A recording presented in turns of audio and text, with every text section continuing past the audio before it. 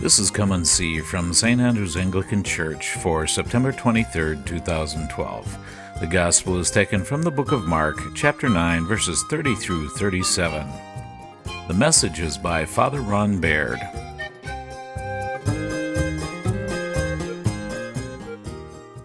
If you remember last week, Jesus was with his disciples at Caesarea Philippi at the foot of Mount Hermon, and it was there that he had asked Peter and the other disciples, "Who do men say that I am?" And from that point now, he turned south, with Mount Hermon being at the very northern end of Israel. He now is going to turn south and travel to Jerusalem. And so he wants to prepare his disciples for what is going to happen. And on the way, he's teaching them what he had said before up at Caesarea Philippi, that the Son of Man must be delivered into the hands of sinners, that he will be betrayed, that he will be killed, and on the third day he'll rise again. And it says that the disciples really didn't get this. Now, you'd have to wonder, he told them twice, so what was so confusing about it? But if you understand where they're coming from, it really doesn't fit in. Their whole concept of what Mashiach, what Messiah means, is that this is the anointed one of God who is the heir to David's throne. He's the one who's going to reestablish the kingdom of Israel, to overthrow the oppressors and to reestablish the good times back in Israel again. And so for him to say that Son of Man, him, the Messiah, is going to go and be betrayed and killed doesn't make sense. And that isn't what they'd always been taught. Because how are you going to rule and kick out the oppressors if you've been killed? It just doesn't compute to them. And it says that they didn't understand what it was he was saying, so they didn't ask him. And we can understand that, can't we? Because sometimes when people are telling us things that don't fit into our worldview, the way that we see the world, we just can't make sense out of it. And so what happens is we end up sort of distorting it, not on purpose or maliciously, but simply because we try to make it fit in so that we understand how that would work. And so they're on their way south, and they're about to come to Capernaum, which is where Peter lived, and they'll be staying there for the night. And as they get down towards there are some of them in the back. They're probably, anywhere 50, 70 people travel with Jesus on a regular basis. And so as they're traveling, some of the people in the back, no doubt in the back because they were good Anglicans, were back there saying, talking about what this was going to be like. But what they were doing was they were arguing about who was going to be the greatest. When Jesus enters into Jerusalem and inherits the kingdom. And you can almost hear the conversation. Peter going, "Hey, it's going to be me. After all, remember, I got a new name. I'm Peter now. Not Simon anymore. I'm Peter. I'm the rock. I'm the faith on which he's going to build his church. So I get to be the prime minister." It's obvious. And you almost hear John say, "Yeah, that was probably before he called you Satan." I'm beloved, so it's probably me because he loves me. And you can hear this kind of argument going on in the back. And like most of the time when we do things like that, they're doing it sort of quietly. They're not having a shouting match at each other. And when they arrive at Capernaum, Jesus calls the 12 into the room. And he says, "Tell me, what were you talking about on the way?" And there was dead silence. That's that uh-oh moment. Do you think he heard? Or is he just asking? Does he know? So they don't say anything. Because they wouldn't want to say the wrong thing, right? And so he says, "I tell you what, if you want to be great in the kingdom of God, the way to get there is to be the least." That's how you get there. And then he calls over a little child, probably, it says a small child, probably like 2, 3 maybe, and has him climb into his lap. And he says, "If you receive one such child as this, in my name, you have received me. And you not only have you received me, but you've received my Father." Now, why in the world is he doing this with the child? What's that got to do with anything? I thought we were talking about who was going to be great and how did he be least but best. And, they're still trying to figure this out. But he's really teaching them about what it really looks like to be great in the kingdom. Because the one thing that's great about, kids when they're that young is that they are pure. They're not perfect, by the way, but they're pure. If a kid is little like that, 2 or 3, and they see something they really like, what do? They squeal, they make noise, they laugh. Do they care where they are? No, we haven't beat that out of them yet. If something happens to them that they don't like, what do? A different squeal, though. They cry, they scream, no. They don't want it. They are natural. They are who they are. They haven't learned yet how to be false with people. That kind of thing where people say, how are you? And you say, I'm good. Of course you're not, but what's that got to do with it? And so they haven't learned how to hide behind the masks that we all hide behind. So it tells us something about what God is looking for in us. He's not looking for someone who is, never unhappy or who never makes a mistake or who is always perfect. What he's looking for is someone who is real, who is genuine, who is who they say they are, who is what you see is what you get.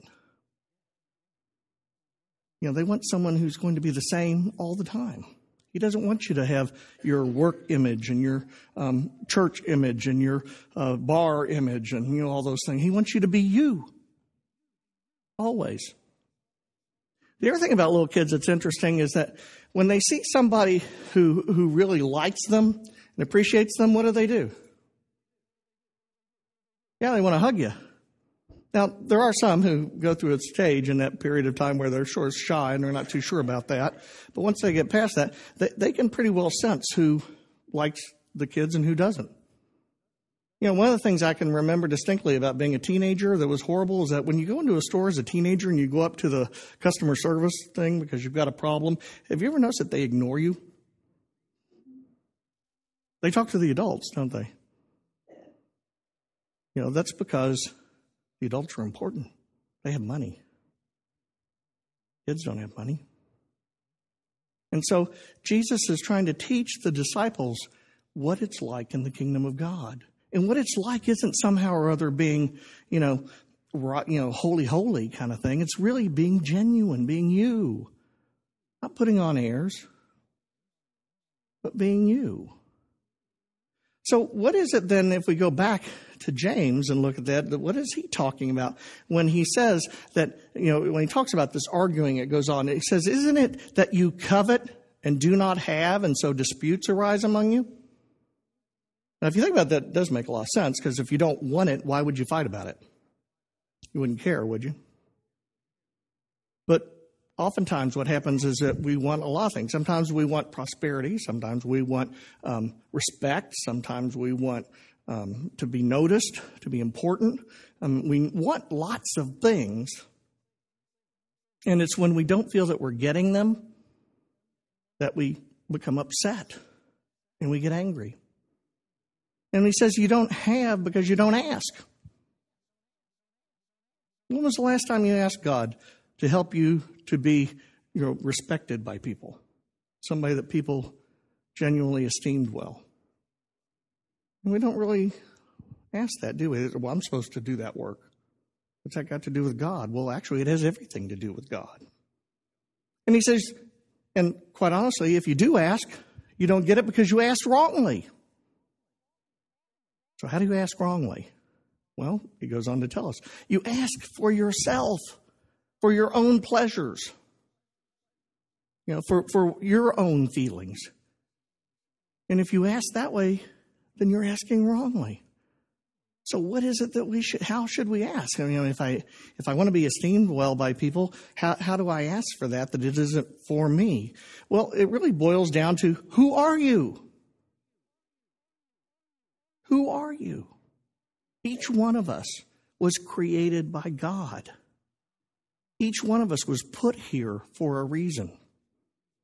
And when we live out our lives trying to, manage to get to a certain place that isn't what God had in mind, He'll let us do that, but we'll be on our own. If you really want to ask correctly, then the real question is, Lord, who do you want me to be? Lord, how do you want me to behave? Lord, what do you want me to say?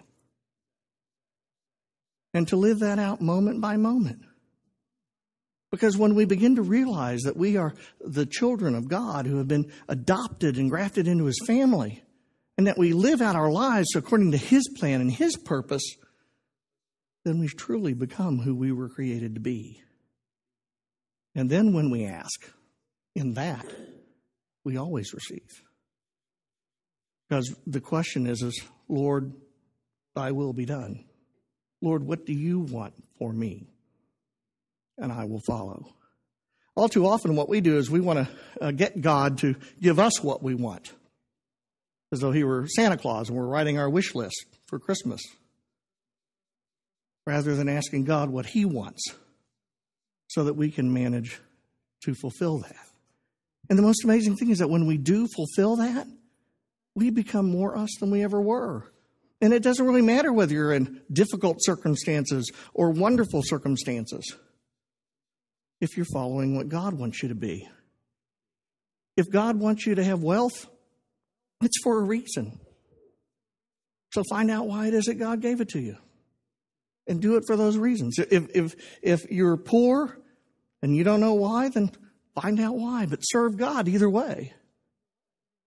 And you'll end up being exactly what He wants you to be. And it won't matter whether you're rich or poor. Because you'll be who He made you to be. Because the truth is that the kingdom of God has one overarching theory that follows for all of us. And that's that He's in charge. That's what His kingdom means. The sovereign reign of God means that He's the sovereign in charge. And we do His bidding. And when we do His bidding, the world comes to be that which He wants it to be. But when we seek our own ways and seek our own needs, they become distorted. And all too often, that's exactly what we do. We begin to know what the right thing is, and we become very intolerant of other people as a result of it. Because they aren't doing what we want them to do. And that's just downright annoying. But really, it ought not be the question. See, it doesn't really matter what your neighbor does. Ultimately, it matters for them, but not for you. Ultimately, what matters for you is what God wants you to do. And if you are fulfilling God's call to you, then you find peace. Then you find joy. Then you find that rest and contentment that we all seek. That place where we can just, be and feel good. That place where in Scripture it says, be still and know that I am God.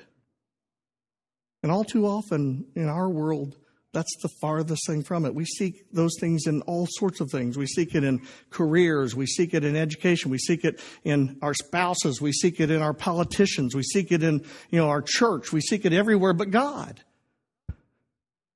And we forget that none of those people had anything to do with why we're here. Only God created us. And it's when we serve Him that we truly begin to live in the kingdom. And so if we are serving Him, then we have no need to sit in judgment of other people or to argue about who's going to be the greatest. Because I can tell you who's going to be the greatest. You know who's going to be greatest in the kingdom of God? Jesus.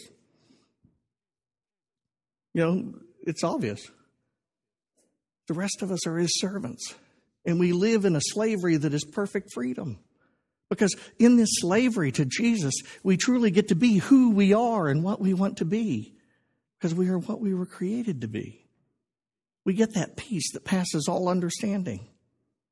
We get that ability to weather the storms of life, no matter what comes our way. You can even get through 4 quarters of an Ohio State football game without having a fit. Believe it or not, it happens. Because it's not about that, is it? That's just entertainment. And so we live out our lives seeking His will first. And when we begin to do that, what we realize is that I am who God made me to be. Now, it is greatly freeing in some ways. In some ways, you don't have to please everybody around you. And I don't know if you're old enough to have noticed this or not. Some of you, I hope, are. But the chances are that somebody is not going to like something that you have done somewhere along the line. It's pretty likely. But it doesn't matter if God likes it. Sometimes that somebody who doesn't like what you've done may be a spouse or a parent or a respected teacher or colleague. But if God approves, it won't matter. Because whose kingdom would you rather live in? Your parents' kingdom or God's kingdom? It seems like a no-brainer, but we don't do it, do we?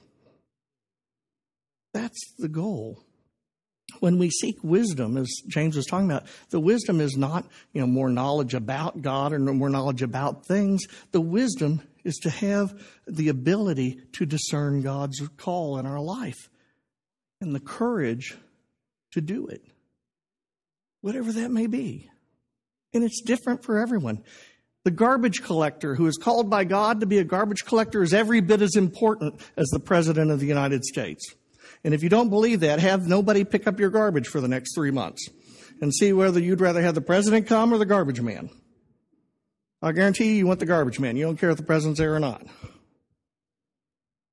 That's what we seek, is all of us working in harmony towards a common purpose. And if what we have is all of us working in cacophony for our own purposes, the world looks just like it does now. Crazy. And so where are you in life? Where are you? Are you happy? Do you need to judge other people? Do you get irritated with other people all the time? Are you not patient? Because all those things need to lead us to ask ourselves, who am I serving? Does your boss not tell you what a great job you're doing? Who are you serving? Does your spouse not appreciate the hard work you do at home? Who are you serving? Do your friends not really seem to get you? Who are you serving?